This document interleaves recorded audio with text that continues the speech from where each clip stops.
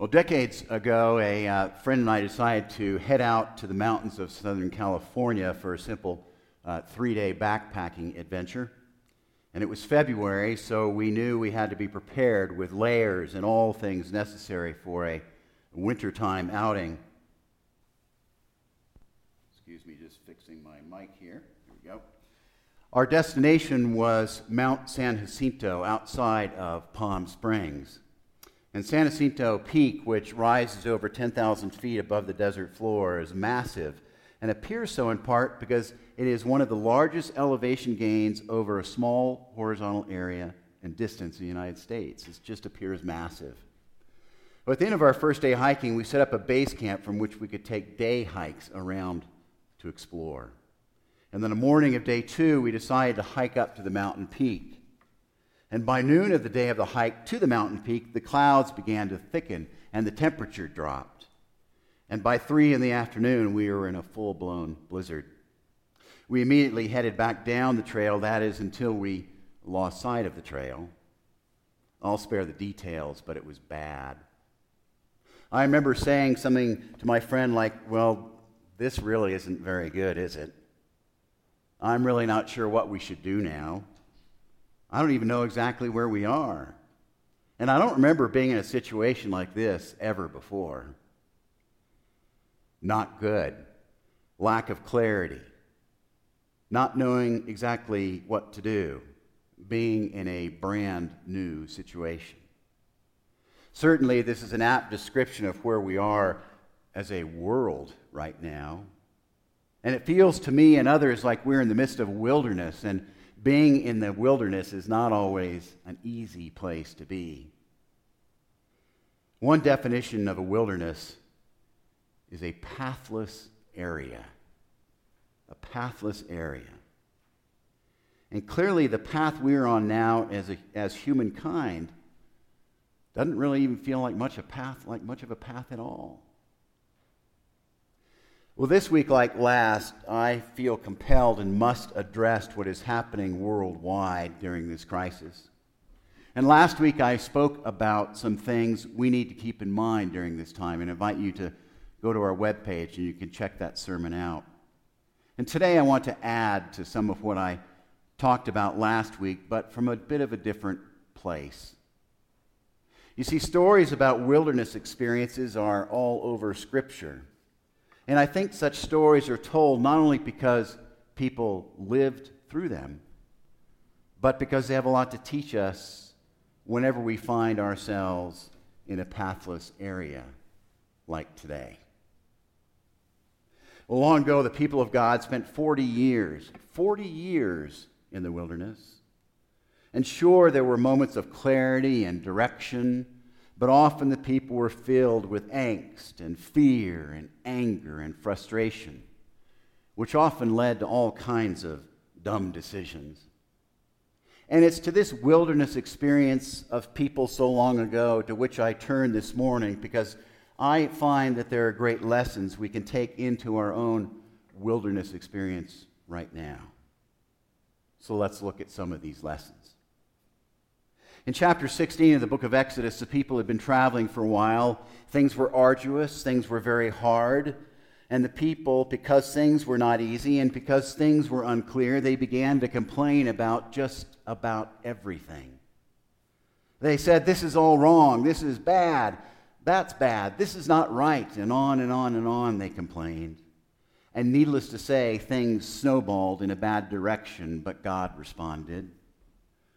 From Exodus, we find this in adapted form. One morning, there was a layer of dew around the camp, and when the layer of dew lifted, there on the surface of the wilderness was a fine, flaky substance, as fine as the frost on the ground. And the people looked around at each other and said, "What is it? What is it? What is it? What is it?" And the phrase, "What is it?" is the word manna. And Moses replied to the people and said, "It is bread that God has given us to eat. Gather as much as you need, but not more." And those who gathered much had nothing left over in the morning, and those who gathered little had no shortage. And God gave them manna each morning. just as much as they needed. Well, as the story goes over time, some people tried to hoard manna, and God was not happy, and neither was Moses. And as we endure this worldwide crisis, as we live in this wilderness, is it not true, at least for many of us, that our basic needs are more than met? God provides, and we have what we need. Do we not all have those things we often take for granted? Do we not have food, water, shelter, loving people, great medical care, doctors, nurses, first responders, leaders, wonderful organizations to help, communities of faith? And I'd say that for many of us, our needs are more than met. And just like God provided people with manna, is God not providing us with the manna we need right now, today, in this wilderness? Are we paying attention that we have the manna that we need? And is it also not true that some people are not seeing things through God's eyes, but instead are hoarding, taking, and gathering as much as they can, and hell with the next person? And although this is the case, I believe God invites us today to spend our energy focusing on the manna that we have, not to spend our energy on complaining, not spending our energy on being critical of those who are taking far more than they need, not focusing on what is wrong and amiss, but rather to focus on the abundance that God is providing each one of us in this wilderness time, day by day. Also in chapter 16, we find this. Moses in the wilderness reminds the people to take a Sabbath day, 6 days of work, 1 day of rest. And the word Sabbath comes from a Hebrew word that means to stop, to cease. The Sabbath is to be a day we remember that this is God's world. God is our creator. God is the one who gives us life. God is the one who sustains life. And the Sabbath is to remind each one of us that we are utterly dependent upon God and everything belongs to God. And as one person notes, the Sabbath day is to be more than just a day of ceasing. It is to be a day of delight and joy. Why? Because everything and everyone is God's. And we need to purposely and regularly pause to remember such things. The Sabbath day, I believe, is a grace-filled reset button, if you will. Yes, we are invited by God to take a Sabbath day once a week. But I also understand that I, along with many of you, often don't take a Sabbath to the extent we need to. The Sabbath is not about getting things done. We don't have time to the rest of the week. It's to be a day when things cease and we joyfully remember God and our Creator and joyfully spend time with people we love. In some ways, as I've been thinking about this lesson from the wilderness, there is a blessing in this time. You see, in essence, many of us, if not all of us, have been forced into a time in which things have ceased. Much of what we normally do or activities we engage in have stopped. Things are canceled, closed. And perhaps we are invited to see this time in a new way. Perhaps we are invited to see this time as a Sabbath opportunity, a time to slow down, cease, reevaluate priorities, get off the treadmill, to allow ourselves and give ourselves the space and the time to feel joy over our Creator and people we love. To embrace this time of a forced pause and to explore what we might learn from this time when life resumes and goes back to normal, as it most assuredly will. Yes, things are hard. Yes, we are all losing money and income. Yes, we are inconvenienced. Yes, things are not normal. Yes, some people are getting sick. But in the midst of it all, what if we saw this time through the lens of a Sabbath? And what if we worked to build new rhythms into our lives during this time we can take with us when we're out of this wilderness, as we will be? Then there's a great story in chapter 17 of the book of Exodus. The people again are in the mindset of complaining. Things are hard. Things are more difficult. And the people complain again. They also begin to question whether God is even around or exists. And when all of this happens, the people are in a place in the wilderness called Massah and Meribah. These words in Hebrew mean testing and quarreling. In God's response, God instructs Moses to strike a rock with a staff. And Moses does so, and crystal clear, pure, delicious water begins to flow out of the rock.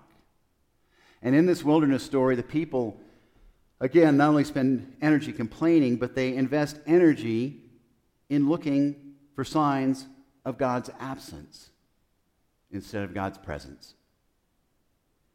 As I've thought about this and I've thought about the rough passages in my own life, I realize I've done the same things. Complained and complained and complained, and paid attention to evidence that God was not around or in my life. Such things did not leave me in a very good place. And like the people in the wilderness, I believe at this time that God invites us not only to not complain or to assume God's absence, but rather to invest all of that energy in seeing the clear workings of God all around us and in our lives. God is all over this worldwide crisis if we will just open our eyes. Isn't it God's presence whenever love and care is expressed between people? Is it not God's presence that is turning people back to profound prayer? Is it not God's presence happening through good leadership, through medical care, through community response plans, through people figuring out how to creatively do things in brand new ways? Is that not God's movement in our lives? Is it not God's presence that has mobilized faith communities like Snowmass Chapel to care for people and even to worship through creative, novel means? God's presence is everywhere, and God invites us to open our eyes and to see God acting. And whenever we witness anything that is loving, it is God acting, because God is love. Then there's this wilderness story in Exodus. The people have a ton of needs. Moses, an inspired fellow, has an independent, self-sufficient nature. The problem, Moses attempts to do everything without help. He begins to burn out as a result. That is, until he accepts some very good advice. That advice to rely and depend upon other people. What a great reminder during our wilderness experience. Perhaps now more than ever, we are reminded that we utterly need each other. We are reminded that we can get through no crisis on our own. We desperately need people. We desperately need to open ourselves up to the care and love of people, however that comes. This wilderness time, as it was for Moses, is a time to remember that we are called not to independence and independent living, but interdependence on others.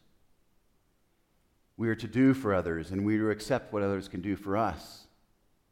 The wilderness time is a blessed reminder that we are never to try and do life on our own, ever. We are made by God to be in relationship. I am who I am because of you, and you are who you are because of people around you. We need each other. What a great reminder during this time. So thus far I've talked about these things, remembering that God meets our basic needs day to day, that this forced time off can be a time to help us become more Sabbath-focused in our lives, that there's much around us to see God's presence, and that we need each other. And with these things in mind, there are just a few more I want to briefly touch on from the wilderness. In chapter 20 of Exodus, Moses ascends Mount Sinai, and it's here that God reveals the Ten Commandments. Commandments like, you shall have no other gods before me. Remember the Sabbath day. You shall not bear false witness. And certainly, the Ten Commandments are an entire sermon in and of themselves. But what I will say is that the Ten Commandments are all about our relationship with God and our relationship with each other. And it's important to remember that it is in the midst of a difficult wilderness setting that God reminds the people how to relate to God and how to relate to one another. In essence, the Ten Commandments are both boundaries and invitations. They are boundaries not to cross in an uncertain time. And they are an invitation to treat God and others with love as the foundation. And as we go through this wilderness time of our own, what a great reminder when things feel crazy or out of hand or out of control, it is time to ground ourselves with the boundaries that God has given us, with the words of Scripture. It's time to ground ourselves in love. Our actions toward God and others are to be bathed in love, and this is perhaps the most fundamental thing to keep front and center in the midst of this crisis. Then, from the Exodus story, we encounter a central theme of Scripture, and that is justice. Here's how one person describes justice. Biblical justice involves making individuals, communities, and the cosmos whole by upholding goodness and impartiality. This is all about how we care for others, especially those living on the margins. Earlier, I mentioned that for many of us, God is giving us what we need day by day. But some people are in a position for all kinds of reasons in which they are in danger because their basic needs are out of reach. And this Exodus wilderness theme of justice is a clear reminder to us of the importance of justice during this crisis. That part of how we are called to respond in this crisis is to be aware of justice and to be intentional about doing what we can to help those who are desperate and on the margins. Certainly, we are focused on caring for each of you at the chapel, but I am palpably aware as a community of faith that there are marginalized people up and down this valley as well. Recently, the Aspen Homeless Shelter closed. People are in dire straits. I don't have time right now to get into details, but we are going to respond, and we are going to help. And we need to help those not only that are homeless, but those who are on other kinds of margins as well. Those who are feeling alone or are struggling with depression or anxiety and mental illness. We are going to take some of our angst and worry and use that as energy for justice for those who need it. And finally, today I want to close with something. It's from Psalm 95. It's interesting. It's the appointed psalm for the day at this time. It's a very interesting psalm in many ways. In the first part of the psalm, it's all about worshiping God and praising God. But in the final verses, there is reference made to Meribah and Massah. Remember, that's the place I talked about earlier, the place in the wilderness where the people complained and wondered if God was present. And it was there that Moses hit a rock and water came out. Interesting that the first part of the psalm is about praising God. And the last part of the psalm is a story about being in the wilderness. I wonder if this psalm is sending us a message in the midst of this crisis.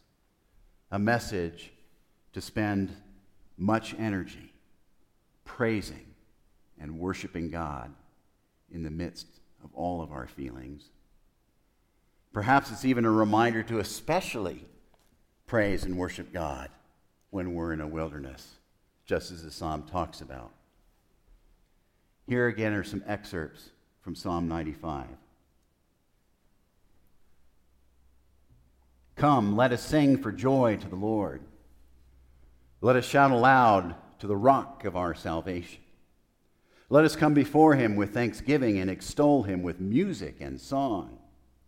For the Lord is the great God, the great King above all gods. In his hands are the depths of the earth, and the mountain peaks belong to him. The sea is his, for he made it, and his hands have formed the dry land. Come, let us bow down and worship. Let us kneel before the Lord our Maker. This is all about praising God in the midst of wilderness. Now, the word praise means a variety of things in Scripture. In fact, there are different words for praise in Scripture. The word praise can mean to rave about God with joy and thanksgiving, to extend our hands to God.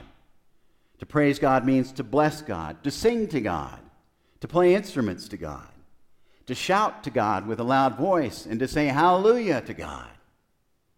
That's what praise means, and Psalm 95 is a reminder to do those things in the midst of a wilderness. What a great reminder to us. We need to praise and worship God. And the more we praise and worship God, interesting things happen. When we praise and worship God, our focus shifts from ourselves to God. When we praise God, we remind ourselves that God is in charge.